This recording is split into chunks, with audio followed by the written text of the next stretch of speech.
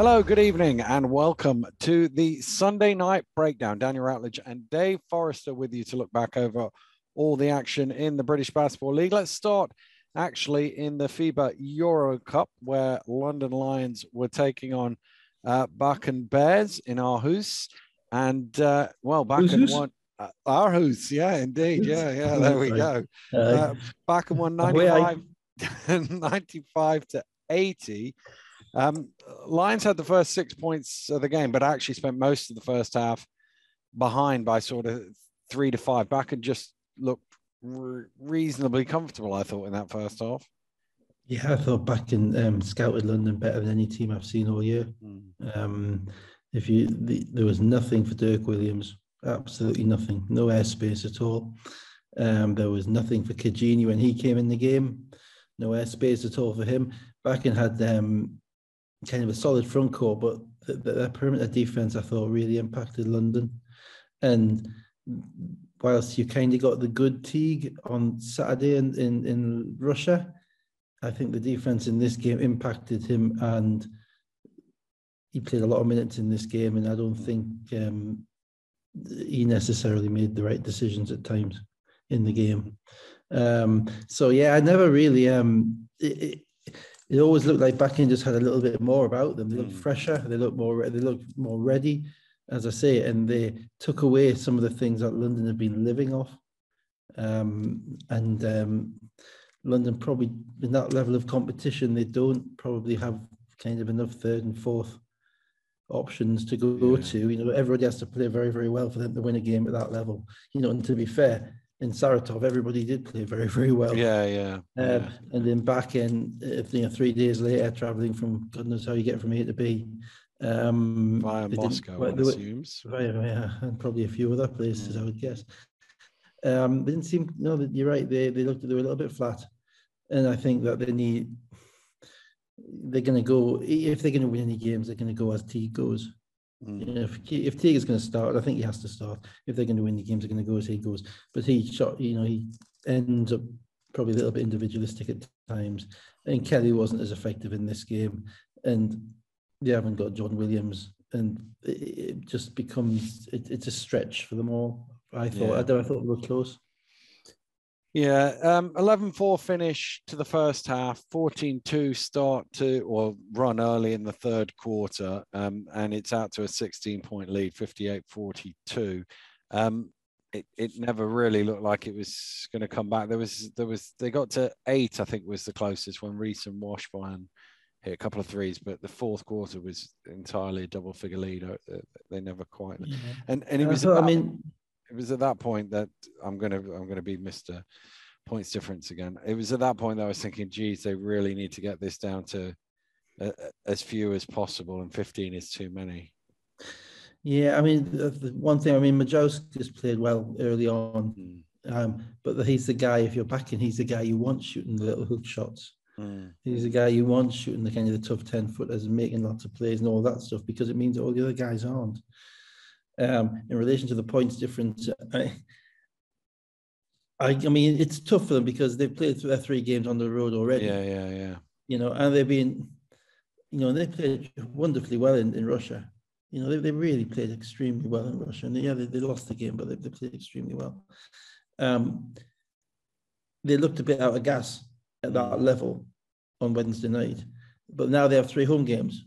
So they're not leaving the country again. So let me explain the situation. I'll explain why I'm banging on about points difference, because Saratov won the other game 75-70. So Lions are now 0-3, but they are minus 43 on the points difference.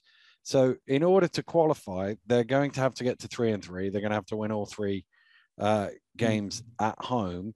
To qualify at 3-3, it's either all 4 teams are on 4-3, in which case the second best or second worst basket difference at the minute is 0, and the third worst is +9. So they have to overturn 52 points worth of a basket difference in those 3 games through, or you get into a 2-way tie with somebody, and the other 2 teams are 4-2 or 5-1, and the opposite of that. But the problem with that is because Saratov won, they're 3-0. So the chances of getting in a two-way tie with them in second and third suddenly become a lot more remote. And it's actually the other two teams that they've lost bigger to. Yeah. So therefore, they would have to beat them by however many. So they'd have to beat Barker by 16. They would have to beat Mashashahir. I forgot how many they lost by, but it was a ton. Yeah, by multiple, yes. Yeah. So I mean, it may be that they've pushed their envelope as far as it can go. And it may be that the people who are running the club are will look at it. It's kind of, okay, this is base camp, this is Everest, and we're at base camp, and what do we have to do to get past base camp for next year and use it? And that, I think, and of course they're athletes, and of course they're competitive, but I think the best thing for them is that the travelling is done. Yeah, I don't see them winning all 3 games at home. I just saw there was a little bit of intrigue at the end of that game. There was just a little bit of, not desperation, but almost kind of acceptance. This is kind of what we are. This is where we're at. And obviously he's only here for the European Games. Yeah. And so if any of the other teams need to win in London, I think they probably will. Yeah. But that's not knocking the Lions. I just think that they may have just reached the end of the line in Europe. Probably that shot in Moscow. Yeah. Let's be honest. In Saratov, that shot in Saratov probably is the one that brought their back. Yeah, because 1 and 2 on the road, that gives you a chance. Yeah, it gives you a chance. So Darko Jukic with 20.7 rebounds, 5 assists. Juve had 16. Coach's brother. Oh yeah, indeed, yes. Darko. They got Darko. We got Zarko. Yeah, Zarko probably not as good a shooter, but longer actually, but not as good a shooter. Reese had 18 and 8. You mentioned Majauskas had 18. Washburn 16 and 9. So let's stick with the theme of the London Lions on the road. The third game for them on the road in a week, in less than a week technically. Yeah. At Newcastle in the trophy, and it finished Eagles 70, the Lions 84. They started Will Neighbour.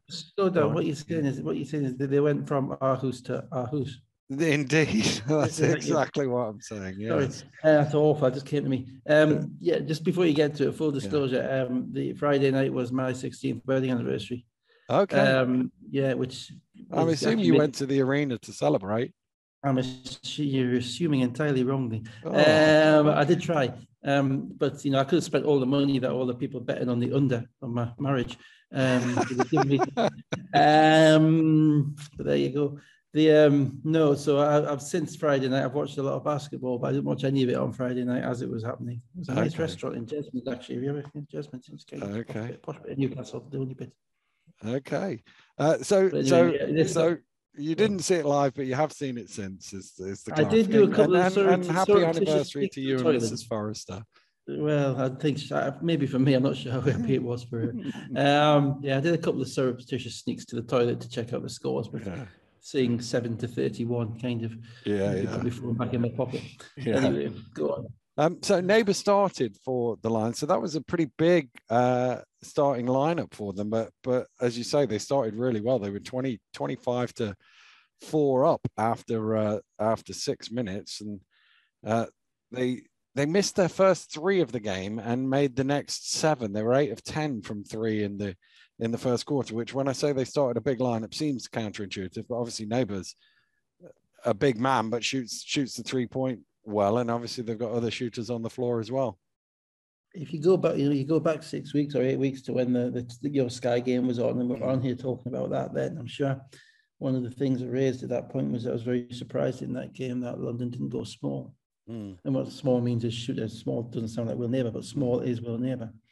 They played basically with the 2 bigs on court almost the entirety of that game. Jordan Williams played a lot. Kelly played a lot. Tawia was in the game. Whatever. And the difference with Neighbour playing is immense, because the space that he creates for everybody else, it gives him a really, really modern NBA-centric 4-out-1 in offense. Basically, the 4-out that means basically anybody can catch and shoot. and the one in is Kelly, who is basically there to set screens, space the court, roll to the hoop, and finish at the rim. And you know, and that is why they were able to generate the looks that they were. But that's also part of that is that Newcastle didn't play any defense worthy of the name, because even if you look at the first three that they missed, Ramon Fletcher is guarding Dirk Williams. Dirk Williams cuts from the top of the key down to the baseline. Ramon Fletcher passes him on, I think, to Defoe, because Defoe's playing the four, obviously. So he's kind of got a bit of perimeter stuff going on there, because Peel and Defoe are in the game and they're not really sure who each other's guarding. Defoe points him out as Dirk trots to the corner, and nobody's anywhere near him when Dirk catches the basketball. Defoe points to somebody else. They set a little ball screen, a little flare screen for him. Reese delivers Dirk the ball. Dirk misses. Now that was one better look than Dirk got at any time at Backing on Wednesday night. Any point in time, you go back and watch the play, you know, and just watch what happened, and see who's guarding him. What's the plan? You know, because there are two things that when you're guarding that London Lions lineup, starting lineup, you don't allow, and that is, well, the first thing you don't allow is Dirk to get his feet set. You know, he's shooting. He's too efficient to score. So that was the one that he missed. And then after that, I'm afraid Isaiah Reese just picked them apart. Neighbour made a really tough one with, you know, Darius coming out at him from about 28 feet. But apart from that, these are standard. Then Newcastle, I think from memory, Person went on the got a steal. Person went on the fast break, missed it. And then they came back down 4-on-4 with Pearson on the floor and his defender on the floor. And Washburn just dribbled into a 3-point shot with 4 Newcastle Eagles players standing under the basket and nobody stopping the ball. And, you know, that's so their transition D is also therefore pretty horrible. And it just kind of snowballed from there. You know, they didn't to be to have a shot in the fight. To try and win the battle, you have to join the battle.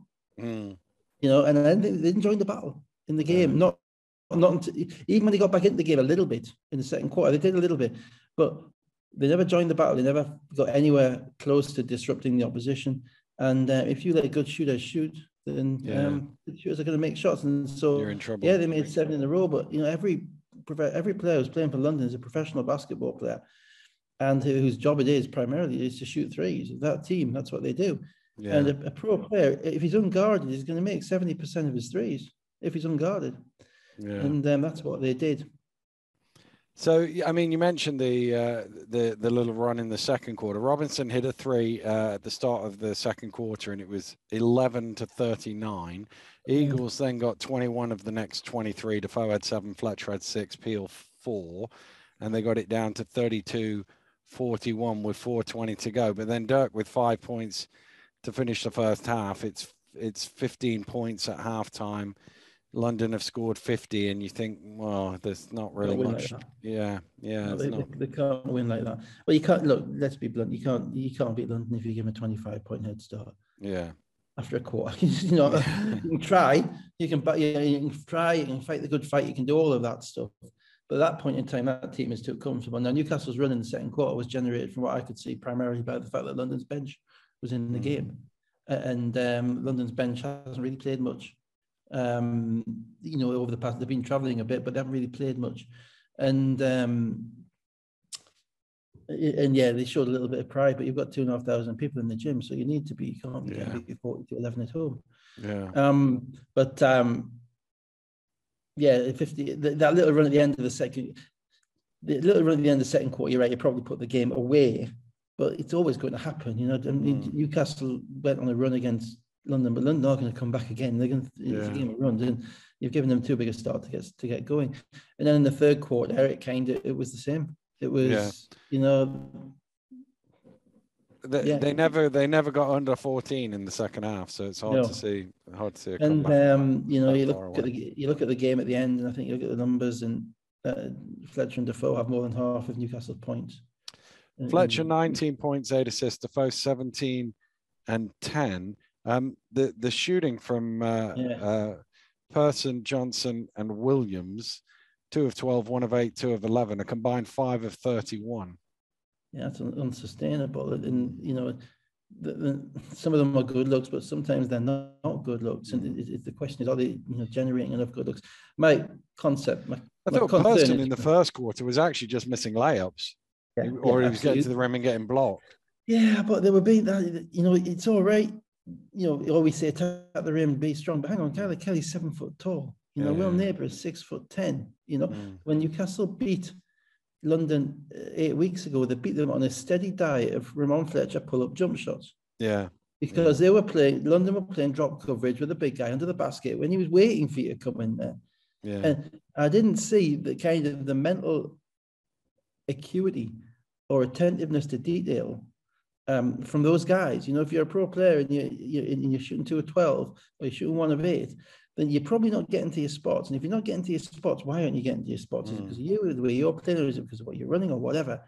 You know, if you're getting blocked at the rim, well, that, you know, you got to shoot a different shot. You know, Wes Person can shoot floaters, he can shoot jump shots, he can do what he wants. His decision making wasn't great. That's what struck me. Not finished his decision making, and you know, it's a continuing issue for them. You know, all these guys. You look at, you know, these Newcastle are shooting like 29% from 3 for the season. I mean, look at those shooters.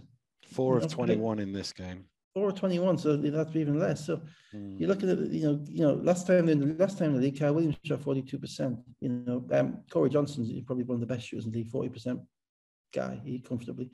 And in person, you know, we look at his college career and his numbers in career, exactly the same. They aren't, for whatever reason, they're not getting the shots that they need to be getting. Even Fletcher's numbers are way down as well. So without that kind of outside threat, it's difficult to drag yourself back into games, but primarily they have to join the battle in its defense. If I was to say anything, I'd probably say they actually look like a team that likes each other a bit too much. They, you know, everybody, you don't see any particular dissent or anger, or you don't see any flare-ups. You see there's lots of fist tapping and chest bumping, all that stuff. But they lost 5 games in a row, so you know they need to stop liking each other and start finding a way of winning games. And if things have to be said, then they're going to have to be said.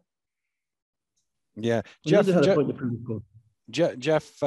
actually asked me, and he mentioned it on commentary about Newcastle losing 5 in a row. That's the second time this year, because they obviously lost 5 in a row in the cup, and now they've lost 5 in a row. The last time before that they lost 5 in a row was 20 years ago, and they lost 10 in a row in that one. But it just shows you it's an unusual period. The last days of Craig Lynch. It was, Craig Lynch. Dirk Williams 18 points, Neighbour 16 and 7, Kyler Kelly 15 and 10, Washburn 14, Reese 11 and 15, although he didn't shoot the ball particularly well. 14 of 33 from 3-point range, just to show you the difference in the percentage. Yeah, but the average, they put 31 up a game, don't they? Yeah. You know, so you think, you know, they're going to put 31 up, you got to defend it. Yeah. 93 potential points. So let's move on to the Sky Sports game. Plymouth City Patriots 82, Surrey Scorchers 73, a first win of the season in the league for the Patriots. No Teo Ogundengbe, and I was chatting to him before the game, and he said, "Oh, I haven't missed that many games in my career, so it is a bit unusual." And I looked it up, and since 2015, when he went back to Surrey, he's missed 4 games out of 232 before that, which is quite an incredible level of durability. But he's going to be out for a little bit at the moment. He's got a bit of a hip problem, so they're trying to work out what to do with it. He never looked like he was out of shape, Theo, to be fair to him. No. And he's one of the few that isn't disadvantaged by those tight shirts that they wear. It's true. It is true. Not much in this. Yeah, not much in this in the beginning. You got Hamrick at one end, you got Antonio Williams at the other end, and they were just sort of, you know, feeling each other out in the opening quarter. Yeah, well, Plymouth have actually now, and I'll say this, I was about to say this before what happened tonight, Plymouth have now got a proper BBL team. You know, their bench is Kofi Josephs, Elvis Ducher, and Graham Bell. And then even Dejala Kundle to come off the bench and give you some minutes at the 5 if necessary. Now that's your bench, then you're a competitive team, you know, because it means that there are guys who are nearly as good as or as good as starting for you. And And don't underestimate PJ and PJ's ability to kind of figure out what he's got and how to use it as quickly as possible, because to be blunt, he hasn't had much for the past 4 months. And what he appears to have done is to fill the gaps relatively nicely. I like Williams because he appears to be a combo, which is what they need. They need someone who can handle the basketball, who can take a bit of pressure, and who can score the ball from the point. But they also need someone who can play next to LVC when LVC comes in. So you need those. That is a bit like McGill last year, when he went from point guard to shooting guard. And Williams kind of fits that bill quite nicely, albeit he is young. And it's interesting he started with Joe Hart instead of Kofi as well. Clearly that he likes the continuity and the consistency that Joe gives him, and likes Kofi's shooting off the bench. So they are a real, and Rashad's going to drop 20 on most teams. Which keeps you competitive, particularly the at high 50%.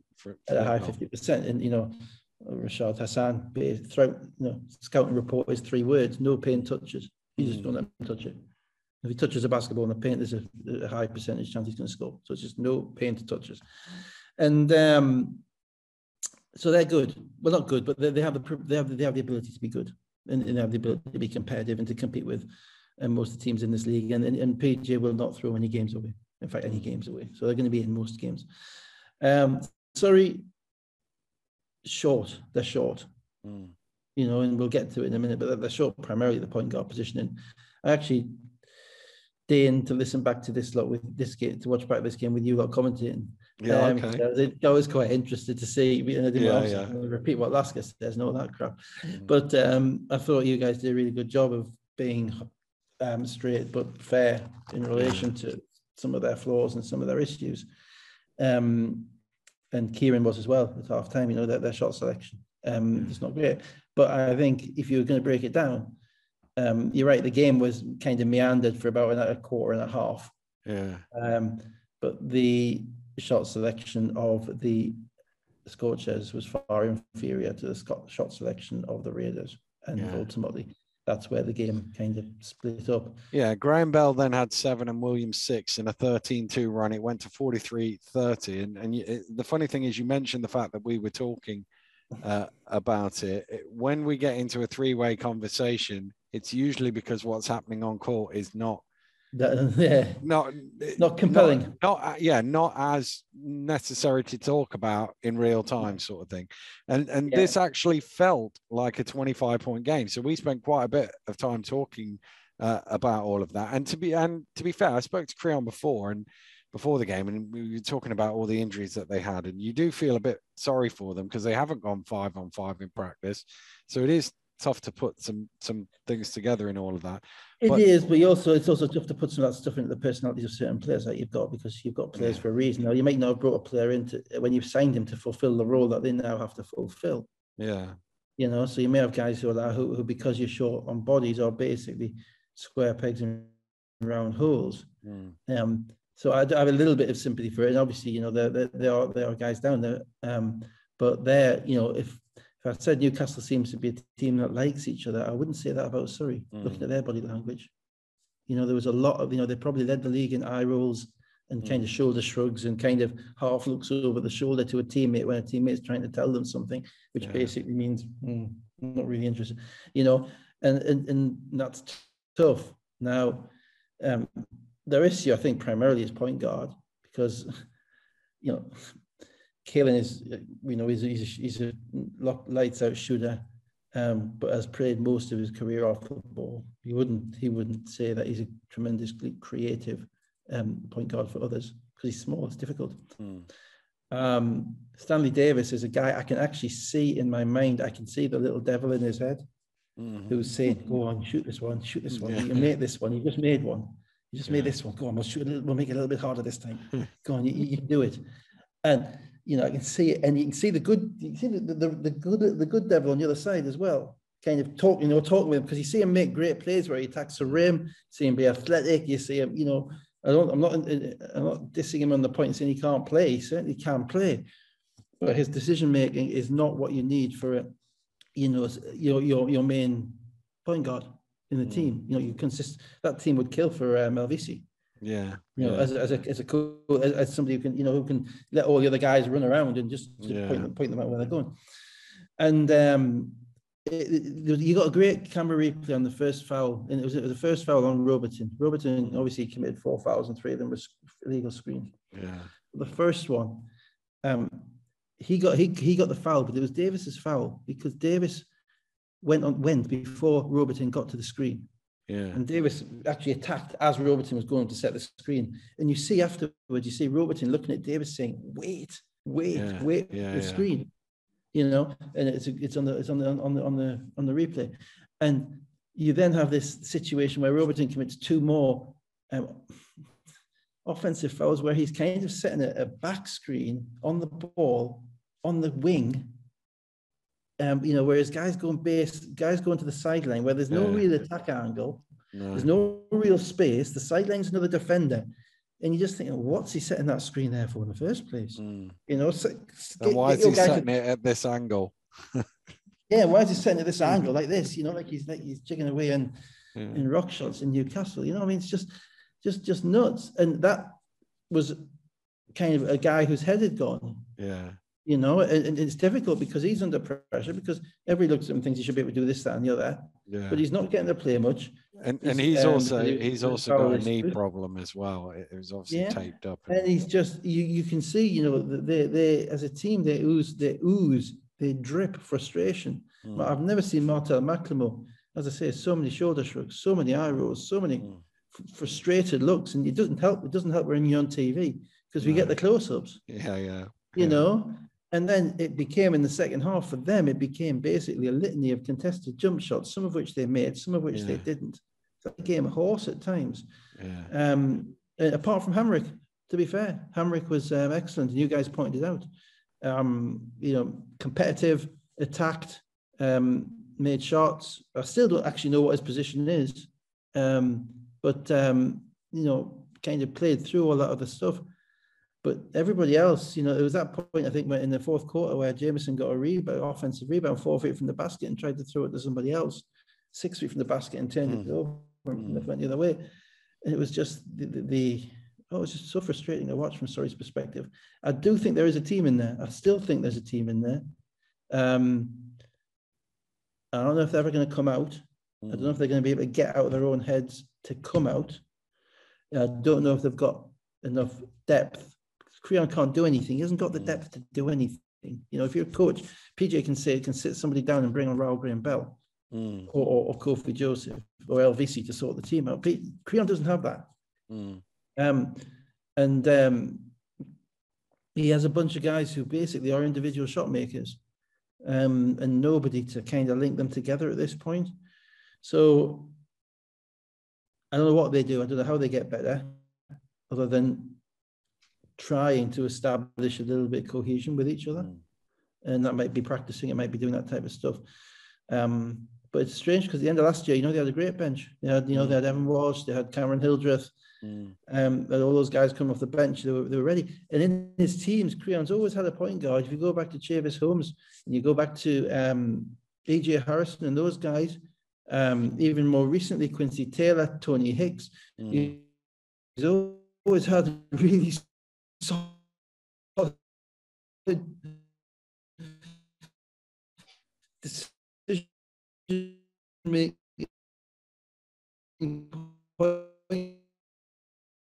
at the moment. No.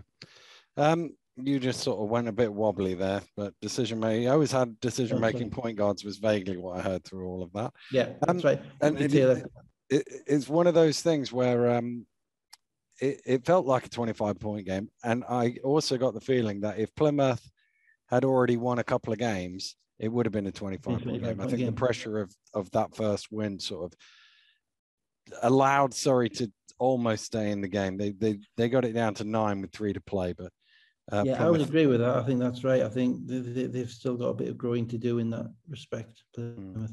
But they'll be better after this weekend for sure. So Williams with 25 points, 9 of 13 shooting, 6 rebounds, 4 assists. Hassan had 14. Graham-Bell 13 points off the bench. Ubiaro 13 as well. Hamrick 25. Davis 22 and 11. Jameson 10 points and only 14 rebounds, so down on his average. Pretty good for anybody else, though. Let's go to Sheffield, where the Sharks were beaten by Cheshire Phoenix 56-77. Wallace into the starting lineup. Anderson off the bench, not very much off the bench, only 14 minutes, didn't score. Dickerson obviously out after that injury last week for Cheshire, and Knicks with an 11-4 run in the second quarter, which was the first real run of the game, and jumped out to a 10-point lead, 21-31. I think you just picked out the two most significant factors in that game. I'm not sure what's happening at Sheffield now. Sheffield, obviously Sheffield kind of sneaked past the Spiral watch because I was watching Newcastle. And now Sheffield are sliding down probably even faster. They've gone from basically being a team which Anderson was brought in to run and did a fairly passable job of doing so for the first couple of months of the year with Retino and John Williams and those guys, and kind of playing a certain way. Then Glasgow came in, and Glasgow started off playing on the bench, coming off the bench, but he was so effective on the court that they needed to start him after a few games. That then kind of squeezed Williams out. And I think Williams may have been the type of character who was quite keen on being squeezed out. So I don't say that against the team or anything like that. I think, you've got to do what's right for your team. And then they obviously had to replace Williams, so they bring in the new fella. His name? William Wallace. Yeah, Braveheart. To bring him in, and kind of to my surprise, he came off the bench in the first game. He wasn't great. He was.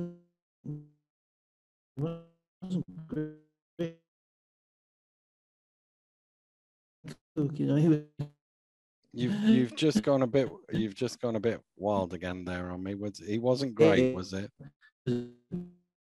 Suddenly got out the point guard. Anderson, who spent the first part of the season, he certainly wasn't great. Anderson has come in to run this team, and Wallace, who wasn't great in his first game, suddenly in the starting lineup, and Anderson's on the bench. And Anderson must be sitting on the bench thinking, well, what's happened?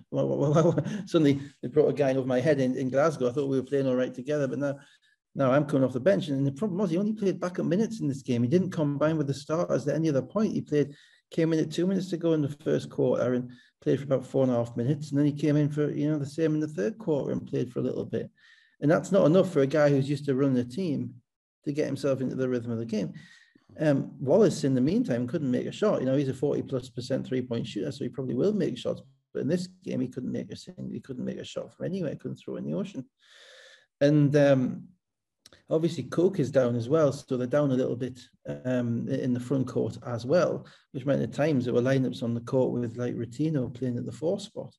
But even then, there was limited minutes for Glasgow and Anderson at the same time.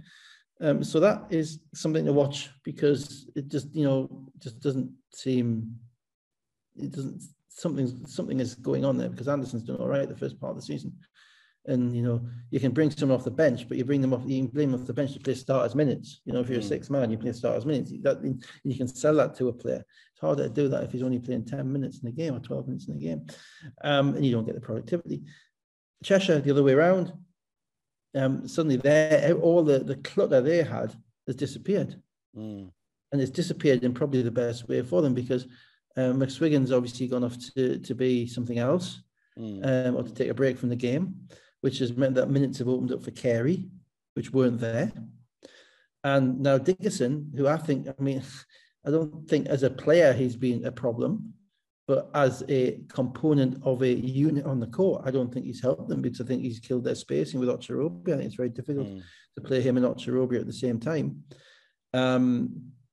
He's down, and I think that actually assisted them in this game. It gives them the same kind of London thing, the 4-out-1 in. It lets Ocherobia attack the rim, get to the front of the rim regularly without anybody else around him, and it gives driving lanes and shooting lanes for all the other guys. So yeah, I watched this game back. It was a little bit difficult to watch in the first half, to be honest. The camera doesn't help because every time there's a half decent transition play, you don't see it. But beyond that, it was a bit slow. And you know, and there was two teams. We were waiting for a team to take control of the game, but Cheshire's spacing was better because the Bradley Otzarobia combination is the one that fits the best. Out of all the players that they've got, it's the stretch four and the big five, and having Otzarobia in the game is perfect for Austin, because Austin is a guy who gets his head down and is never going to be never going to be guarded by the guy in front of him. He's always going to be guarded by the second guy. Yeah, you know, there's always going to be the second guy who has to come across for Austin because he's going to get to the rim in some way or the form. And the problem is, as soon as that second guy goes, Mike Otzarobia is under the rim. And if all Larry Austin has to do is to get the ball up on the rim, and it's a tap in or a layup or whatever for Otzarobia. So that kind of spacing and the system that they have, I think it really operates and works well for them. And as it showed in kind of the third quarter of this game. Yeah. Well, Sheffield had got it back to 1 off threes from Nichols and Rotino, and then they had a 10-2 run to go out to 41-50 with 12 minutes to play. And then Nick started the fourth quarter with the first 8 points. Austin very aggressive in that spell. And suddenly it's 43-60 and game over, basically. Here's the one stat I wanted to share with you that I looked up from this game, up to and including the quarterfinal game that Glasgow hit the winner against Manchester. They were averaging 81 points per game, Sheffield. They were 6-4 through those 10 games. Since then, they are averaging 68 points a game, and they are 3-6. And the 3 are 2 against Plymouth, obviously when they were short-handed than they are now.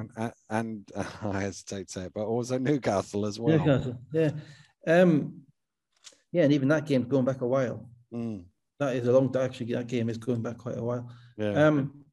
Well, the points, you know, they were getting points out of Williams. In games that they won, they were getting points out of Williams. And they were also getting a little bit out of Christophis off the bench. And obviously he left because Glasgow came in as the second point guard. This game, I mean, if Rodney Glasgow actually hadn't stepped up and made some jump shots in this game, I'm not sure if Sheffield would have got to 50. Because, you know, their best offense was basically him shooting the ball off one dribble.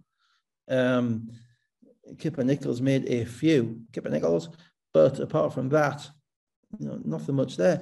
And you were going to need to get something out of Wallace, big time. You know, if you put him in the starting lineup in the second game, that means he can play. Or it means you've seen something in practice which says, okay, this is a guy that we're going to roll with. So, you know, that wing scorer they need, because Bertino's playing a lot of minutes and is worn down a little bit, I think. And their big guy, you've got Del Pesh now, but they haven't got Coke, and he often gives them a little bit of a boost as well. No, but they're in spiral watch. Yeah, absolutely. There are no easy wins. There are no easy wins. And if a team is not the way it needs to be and hasn't figured itself out by now, most weeks it's going to be coming up against a team who has. That's the problem. In Cheshire, maybe by subtraction, maybe by hook or by crook, by luck, whatever, they are now a unit. And Kyle Carey in this game, by the way, was superb. And he hasn't played much to come off the bench. And it wasn't just that he made some shots. He scored. He probably didn't score that many points, but his energy, his defense, his intangibles, everything. I watched the one thing watching the game that struck me was how good he was in this game.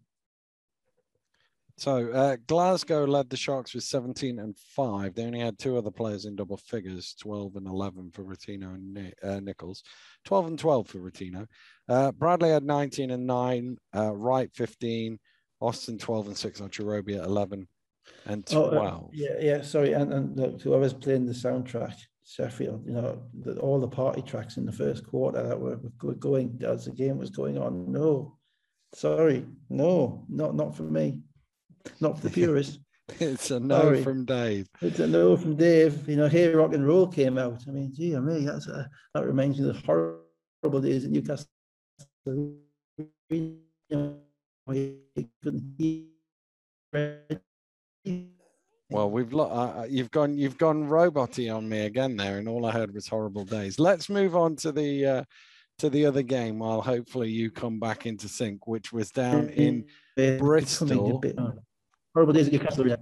Yeah, down in Bristol. Bristol Flyers 64, Leicester Riders 92. I believe you called this one last week, Dave. And no Evans, so Antoine Johnson in the starting lineup for the Flyers. And I must confess, I said to Rowe on Friday that Bristol needs to be ready because I think Leicester are going to come out and punch them in the mouth in the first quarter. I went for 28 points. And when I looked, they had 27 points in 8 minutes or something. So I was feeling good, but they actually only ended up with 27 in the quarter. So I was just shy. But it was Whelan really that got them going. They were 12-7 down after 4 minutes, Leicester. And then Whelan with a couple of and ones, Jackson 3, Leicester go 13-0 and into the lead. I actually thought it was the coach that got them going. Okay. Because if you did a split screen on Pablo was probably the same. Pablo Vasquez, Rob's assistant, probably the same every week. If you did a split screen on how vocal and how involved and how much on his feet and how much playing every play that Rob was compared to where he was last week, where he spent a lot of time sitting down. I thought that he lit a fire. He deliberately lit a fire under his team, but you can't just light the fire under your team. You have to be out there fighting the battle with them. And if you watch the game back, you will see, it's different. It's a totally different coaching persona that he adopted in this game. Even with the refs and with everything, he's within 30 seconds he's arguing a call, and that is a message to your team. Coaches don't do things for no reason. That is a message to your team, which is, I'm up for this, or you guys up for this. And it's always, I've been there. I know when you're at the top and teams, it kind of grades that when it grated with Flanoy horrendously, that when a team beat you, they celebrated like they won the league. Now, it's not to say they're not entitled to celebrate. Of course they are entitled to celebrate. It's actually the greatest compliment a team can pay. Yeah. But to a competitor, they don't necessarily, it's like, they won. Look at all that stuff, man. Yeah. We've been doing this for 10 years. They win a game and they're running around the gym, And, so having this game the next week was a nightmare for Bristol. Absolute nightmare for Bristol. And beyond that, because hopefully, that the pain can dull after a while. Not it never goes away, but it can dull. Beyond that, losing their point guard was a double nightmare. Because putting in a guy who's played 2 games, who's on a month contract to run the point against Crandall and a motivated Leicester team, and expecting it just to kind of work, just not going to happen. So the only way Bristol can beat Leicester is to hold the game below kind of low 60s, late 60s, early 70s. Anything more than that, Leicester are going to win, particularly without their 2 main guards, Miller and Evans. And Bristol just couldn't do that. Their word is on point defensively, because obviously, as whilst Leicester are more wound up, Bristol are also a little bit more relaxed, just a little bit, because you've beaten them. So you think you're not quite playing with that same immediate urgency. So the double teams on Walker were slow in this game, or came at the wrong point, or you've got to double him after he dribbles, not before he dribbles. You double, and you've got to get there and crowd him. Then their offense was okay, and actually they played hard. Don't get me wrong, and actually I think they got back in the game in the third quarter, and you'll talk about that in a minute. But defensively, they weren't where they needed to be, and Patrick Whelan needs to be talked about, because he's putting himself very close to the GB team at the moment. Given the paucity of options, that's probably the spot where we are at our most, not vulnerable, but where we have the most limited options. And the way he is playing at the moment is I think must be putting him very close to Mark Stewell's thoughts. Well, he had 5 in an 8-2 finish to give Leicester a 13-point lead. He was 7 of 7 in the first half shooting. Flyers had a 13-2 run early in the third quarter, but Loving pushed it back out to 9, and then the decisive bit came around the final break for Leicester, where they got 13 points in a row and were 20 points up with 8 to play. Yeah, I mean, two things. One with Whelan is he's one of those guys who his shot just looks like it's going in. Yeah, it just looks like it's going in. His feet are set. His form is absolutely grooved. In every shot is basically the same shot. So, whether he's got the size or the athleticism to play the three at kind of the higher level, I'm not sure. But he is perfect for them at the moment. There was actually a play because Bristol made some shots and they got back in the game and Rob was getting ever more animated, so it was quite entertaining. There's actually a play. It was a play that Crandall made, which really the kind of little plays which separate teams. And he got himself an offensive rebound out of nowhere and was kind of trapped towards the corner. And he threw it all the way across court to Loving in the other corner. Loving knocked down the three. Loving hadn't made a shot up to that point, but Crandall got an offensive rebound, made a play, found his shooter. Suddenly, next time down, Loving makes another one. Game done. Because Bristol, just like last week, the moment that Leicester got ahead, he couldn't see Bristol winning. They never got ahead. Once they get up 9 or 10, Bristol just didn't have the offense. They're playing guys who've only been there short periods of time, inexperienced. Notice is playing. Josh Rogers hasn't scored the ball much recently. Samuels is having to play a lot more. They've got a point guard his numbers were all right, but he's nowhere near up to speed with what they need to do to beat the motivated best team in the league. And the game kind of went away from Bristol from then on. Johnson had 17 points, but was a minus 29 in 31 minutes, just to the point you made a little earlier. 28-point game though, so. Yeah. The Delpesh 16, Jacob 13, 2 of 11 shooting. They were 22 of 70 shooting as a team. Whelan finished with 25 points, 8 of 10 shooting. Loving 13 and 6. Mackenzie 13 off the bench. Crandall 6, 9 and 12. I haven't done a Claxon for a little while. This was the one that I picked up on because I watched this game back on Synergy. So I just went and had a look at the box stats that they put on there and then compared it to last week. And interestingly, the possessions were almost identical. Leicester had 3 more possessions this week than they did last week. So Bristol had 91 possessions and Leicester had 86 this week, 83 last week. The points per possession, Bristol were very slightly down, 0.78 down to 0.70. Leicester went from 0.82 to 1.07. So that's a quarter of a point every time they got the ball better off this time around, Leicester. Yeah, and that's the only way Bristol could beat them last week, holding them to that type of number. Because to be fair, Bristol are a good defensive team, but too many things against them in this game. Too many things against him in this game, as I say. But yeah, go back and just watch your man Paternostro on the sideline. Our man, whoever man he is. I'm sure it texts on the sideline in this game because the problem is when you're watching the Leicester home games, the camera's across the court, so you don't see, you're miles away. The camera's miles away, so he's kind of a little kind of mushy type of silhouette. But in the Bristol, the camera is right behind the coaches and everything that's going on. You see every time Andreas turns around to the bench, or he's challenging a shot, challenging stuff. You see it all, and I thought it was really, an example of lighting a fire under your team and saying, this isn't happening again. Yeah. Let's move on to today's game. Manchester Giants 77, Plymouth City Patriots 84. Really good weekend for the Patriots. Technically 4 games in a row, if you want to count the Bristol friendly as well that they've won.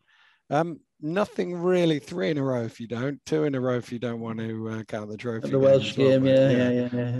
But they're all on the board. That's the important thing. True. Nothing really in the first quarter. I think the most significant play of the first quarter was the last, where you couldn't quite see it on the camera, but I'm sure it was Kofi shooting. He went to the free throw line, so he got a 4-point play. It gave them the lead, but it also it gave Kofi that thing. Yeah. Because he up until this point, this weekend, I think he had 6 air balls. If you count the Friday night game as well. Yeah, I mean, firstly, you almost questioned me last week when I said Manchester wouldn't win the league. You know, I mean, how we? I was just on behalf of Giants fans out there. Okay. Well, this is part of the reason, because they're a young team and they've got the grind of getting up for every game and not having that target on your back is not quite where they're at yet. I mean, it's, as I say, I like PJ's move. I like the bench that he's bringing on. They kind of play through Williams and Hassan early, and they've got Ubiaro's energy and hard steadiness, and they're trying to get the ball to Hassan to score the ball, and then they kind of bring in the guys who are the other veterans in the league, and Dusha and Graham Bell's energy as well. So yeah, and Manchester weren't really there. They made a few shots, but they missed a few shots. Dan Clark didn't get going early. Lloyd's is having to try to kind of integrate David Ulf back in, but he doesn't really quite fit what they've been doing for the season, because they've been playing 5 out most of the season. And David Ulf's kind of he's a roller and a rebounder. So it's not going to be easy, and he hasn't got much time because he's got a cup final coming, so he's going to have to decide whether or not Ulf's going to be playing in that cup final. And these are decisions you have to, when you get into cup finals. So, Dave, you dropped out. You've come back now. You were about to tell us about Manchester and the things they've got to think about in the cup final. Yeah, because the cup final weighs on you. It's a big game, and particularly when you're playing against a team that you haven't played against, and you've got to try and deal with the present and deal with the future. So Lloyd's having to deal with David Ulf and how he fits him back into the system, because he's got a lot of players. He's also having to deal with the question as to, does he need another guard? If he gets another guard, what kind of guard is it? How's he going to fit in, because they haven't got many games to go because McKnight's gone. And you've got to try and keep winning in the meantime. And against that, you come up against a Plymouth team who's on the rise. And there are times in the BBL season, in the cycle of a BBL season, where teams on the rise or teams on the fall. And it's only the very, very best teams that are kind of constantly at that level point. So, playing Plymouth now as opposed to playing Plymouth a month ago is a totally different proposition. The schedule really makes a difference. And then on top of that, you have the kind of the propitious nature of shot makers, and you have Kofi, who in the second quarter just went off. He just went mad. He fired them to a 17-3 start to the quarter. So they were 15 up, and then they got another 9 in a row, and it's 28-50. And that's the sort of lead that you think, even if they have a wobble here, they've got some comfort room.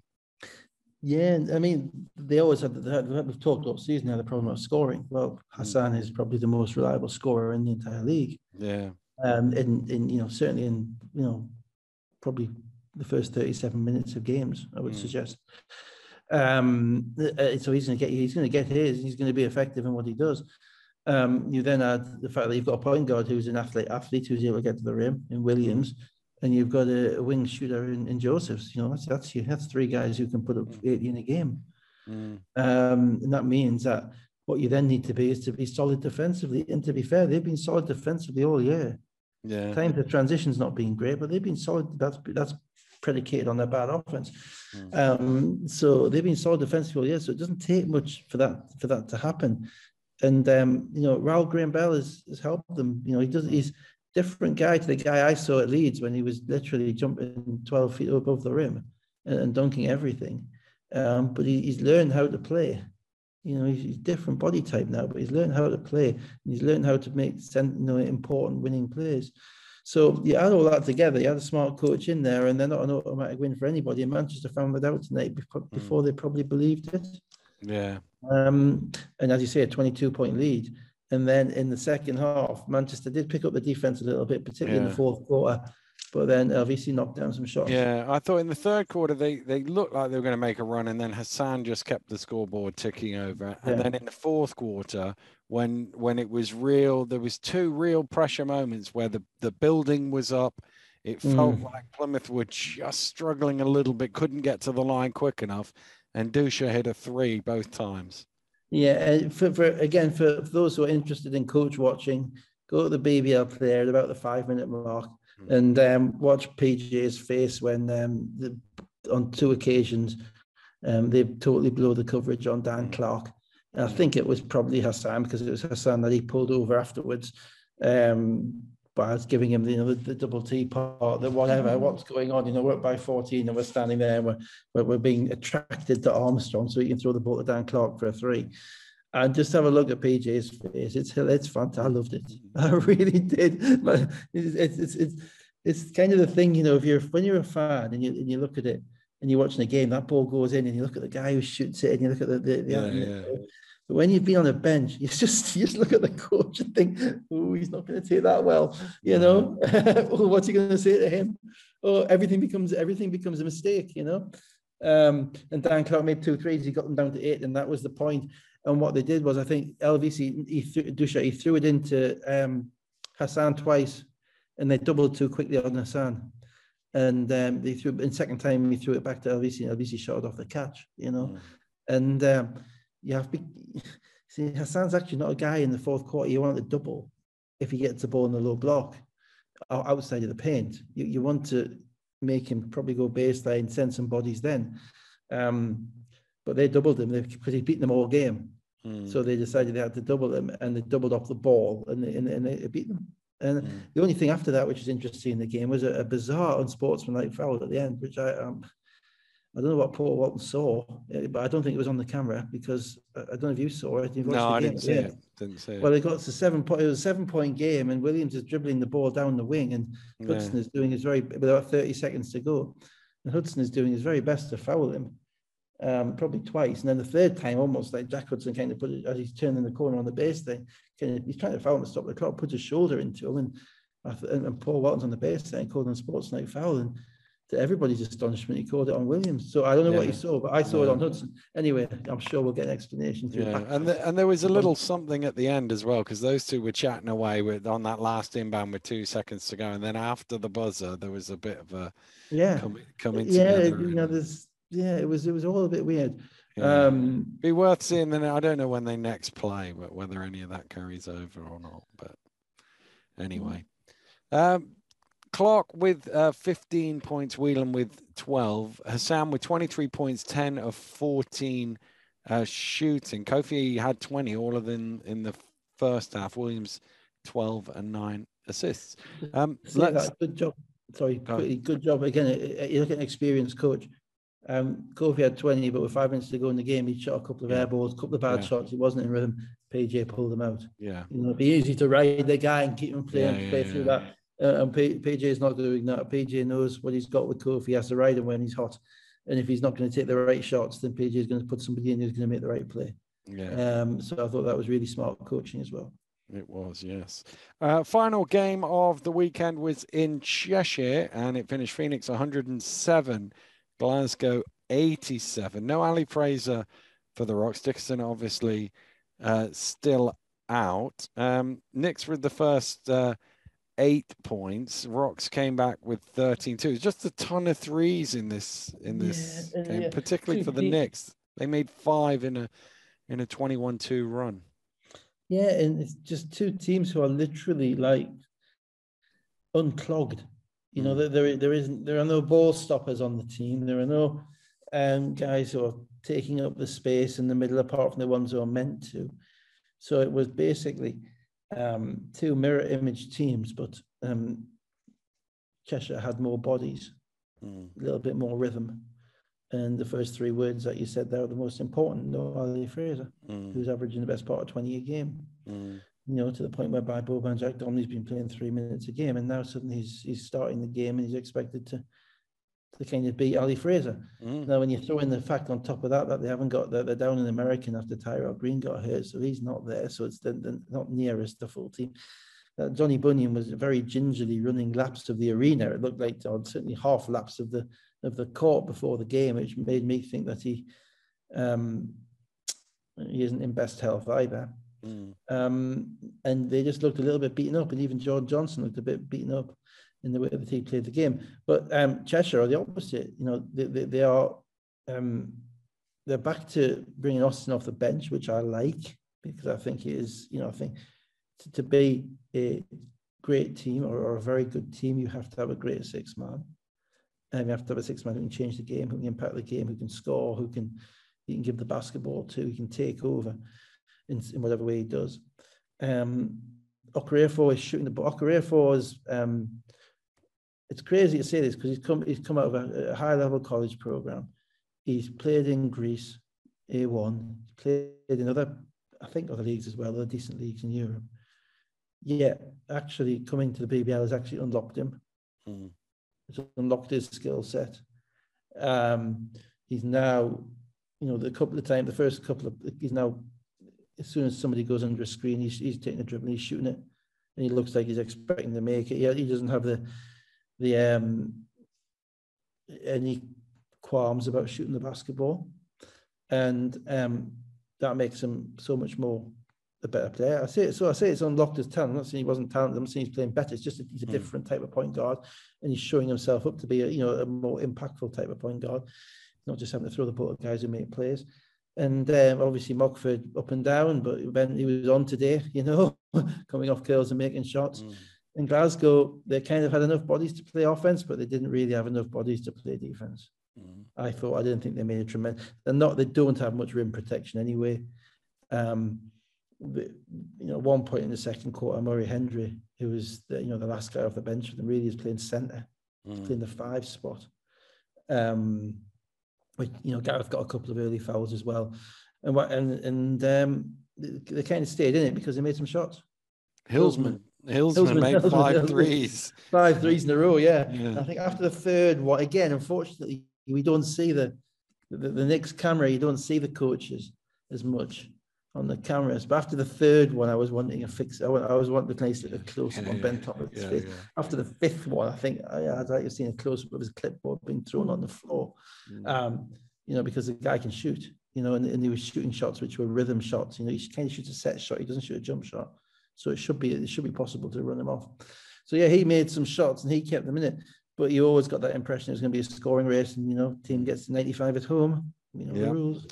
Well, the Rocks got the last 7 points of the first half, so they were only 6 down at halftime. But then Naaman Wright had 7 as the Knicks hit the first 16 points of the third quarter to lead 73-51, and that was the ball game there. Well, yeah, it brings it just fits because you have Bradley, who's your kind of your stretch four. You have Ocherobia, who is your center plugger, and as I've talked about already, your rebounder and your finisher at the rim, and he's very reliable. You know exactly where he's going to be, and he's actually better. He's probably playing the best he's ever played in relation to his health, his athleticism, his hands, which all knocks on him. Whether he was his lack of turnovers. So he's playing great. But then you have Austin. So all the spacing is right. They've got the guard handling the ball. They've got Mockford and Wright attacking. They've got Bradley stretching the floor, and you've got the big guy cleaning up in the middle. But then you have Austin. Austin reminds me of Gores. We had Paul Gores. Yeah. We had Paul Gores, and Paul was the 6th man. You wonder why he did what he was going to do in 25 minutes. He didn't need him for 40 minutes. He would, when the game came, when he was in the game became Gores centric because he was so impactful in that time. And Austin reminds me of him. His ability to get in the passing lanes, to get steals, and if he gets a steal, it's a layup at the other end, to get to the rim, and he's got Ocherobia there, who's, as they're finishing everything else off. It means that offensively they become very, very potent. And when you add in, Carey's athleticism in transition as well, that's a pretty strong 7-man rotation. And that's, at this point in the season, a good 7 beats an average 9. Yeah. If you've got that good, and that's where they're at today. And Glasgow I think Glasgow are similar to that, fully formed, because that's the way they were built, but they're not fully formed. No, and they might be less fully formed with the injury to Hillsman in the second half. I think he came back. He came back in and then went. Did he go off again? Yeah, it didn't look great. It looked like a groin, didn't it? Groin, It looked like a groin, and that's not good. And on top of that, we have to also bear in mind with Glasgow. I have no idea what their practice situation is with the whole COVID thing in Scotland, because obviously the Scots are a little bit less laissez-faire. Not throwing as many parties. as we are. No. Right. Neyman Wright with 22 points, 8 rebounds, 5 assists, 4 blocks. Teddy had 18 and 7, Mockford 17 and 5. They had 7 guys with 10 or more points, and they were 11 of 24 from 3. They missed a few. And to be honest, Wright missed a few that he would otherwise get back a bit in the third quarter. And I think I said a few weeks ago again, they need to find a way of unlocking Wright. That's a big thing, and if they're able to do that, then there isn't kind of a minutes choke with all the other guys, and they're all in a natural rhythm, and they're all playing the natural minutes. And this year is going to be if Dickerson comes back, because Dickerson comes back, you get something, but you also lose stuff. And how do you balance what you're losing with what you're getting? What minutes does he play? Does he play instead of Ocherobia? Does he play with Ocherobia? That's going to be a bit of a puzzle for the coach. Hillsman was 6 of 6 for 3 for 21 points before his injury. Harris 20, Jack Domney 19 and 10. He can play. No question. He can play. He's solid. He's got a nice touch inside. I think he wears down a little bit, but then again, they're not expecting him to play 40. And he didn't get any really daft fouls in this game. So there's definitely something there, but it's all a bit weird when someone's playing 4 minutes one week and having to play the full game the next. He was, a quick look at the table before we leave, and it is super weird in the fact that the team that we would both think are nominally in second place are in 8th place. But we'll go through it anyway. 2 teams that can win the league are currently in 1st and 8th. Yeah. Great, isn't it? BBL, love it. Leicester are 9-0, which is equals their best start to a league campaign.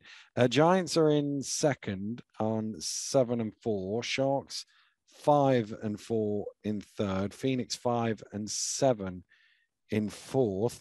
Bristol 4 and 3. Glasgow 4 and 4. Newcastle 4 and 6. London 3 and 2. And then outside the playoffs, Plymouth off the bottom now with 2 wins and 8 defeats, and Surrey last with 1 and 6. So it feels like there's London will catch back up with Leicester, and they'll be sort of 1st and 2nd. But then there's a morass of Manchester, Sheffield, Bristol, Glasgow, all on 4 losses is what I was going to say, 3 or 4 losses. But some of them with some question marks and some of them not. Yeah, well, there's some there's a point. There was a point in the league table whereby you don't look at losses. I look at wins instead of losses. And every year it's a different kind of point. It might be the top 3, it might be the top 6 or whatever. Because for teams towards the kind of the middle end or the bottom end, the wins are actually more important than the losses, because you may not need to win more than you lose to get into the playoffs. At the moment, the only 2 teams I'm looking at losses are Leicester and London. Everybody else, I think every win that you get is going to be clawed for, is going to get you up there, and maybe it would have been Manchester as well until tonight. But I'm looking at, if you've got 4 wins, or if you've got 7 wins, and then you're doing okay. Next best has 5. Next best has 5. So that's kind of as you say, the morass of teams. I mean, it might make for interesting basketball, but then again, there's not much jeopardy. And there's not that much difference finishing, 3rd or finishing 6th in the format of the playoffs, which has always been a bugbear of mine. I've tried to get it changed multiple times, that we don't have, playoffs which reward the league positioning a little bit more than they do. So I think it makes it more interesting and more exciting towards the end of the season if you've got a tangible reward. But they don't. So there we go. There's a lot of each club at this point in time is kind of entwined in their own storyline. And that's a really big thing. So you could go all the way down the league. You go with Leicester, obviously now they're utterly focused on the league because they're out of the trophy. They got the cup final, I get that, but they've been to enough cup finals to know what that's about. So it's not like Manchester. And after that, it's just, there's league because the trophy's gone. You got London, who've got the European thing, and also they've got the trophy now to focus on as well. They've got to play a ton of games, basically. That's what they're focused on. Manchester, who are just basically cup final orientated at this point, they have to be. Sheffield, who are fighting a spiral. Cheshire, who are on the way up, but they've got to reintegrate other players. Sheffield, Newcastle, who are obviously on a massive spiral, and they've got to work out what they're going to do. Plymouth on the way up. Bristol need to be healthy, fighting for health. You know how quickly are they going to get healthy? Which way are they going to go? They're a team that's on the cusp. What is their identity? Is it going to be that defensive team? Can they get enough healthy bodies on the court to be that defensive team? And can they find a way of getting some cohesion? I think that's everybody. I'm not sure you mentioned Glasgow, did you? Glasgow just need to get some bodies. Yeah. Glasgow, as I say, Glasgow's a difficult one because they haven't played many games recently. They're in COVID in Scotland. They've missed Ali Fraser today. They're missing another US guy. I just think that they're kind of, if anyone's going to make adjustments or allowances for anybody, you're going to make it for Glasgow. 3-0 at home, 1-4 away. That's all I'll say. Yeah. And then the 1-4, you get into your points difference thing with that. I don't think the 1-4 will be pleasant. No, I don't think it'll be quite a significant negative, unfortunately. Aye. So yeah. Well, we don't like to wrap up on a negative, but I think we ought to before the Gremlins come back and bite us again. Yeah, apologies. I think it's my fault, but there you go. Well, the anniversary weekend. It's the anniversary weekend. Fighting back at me. That's it. You would do this on your anniversary weekend. The internet will not play its part. Yeah. Indeed. So, Dave and I will leave you there. Have a great week, and we will be back next Sunday night to do it all over again. But for now, goodbye.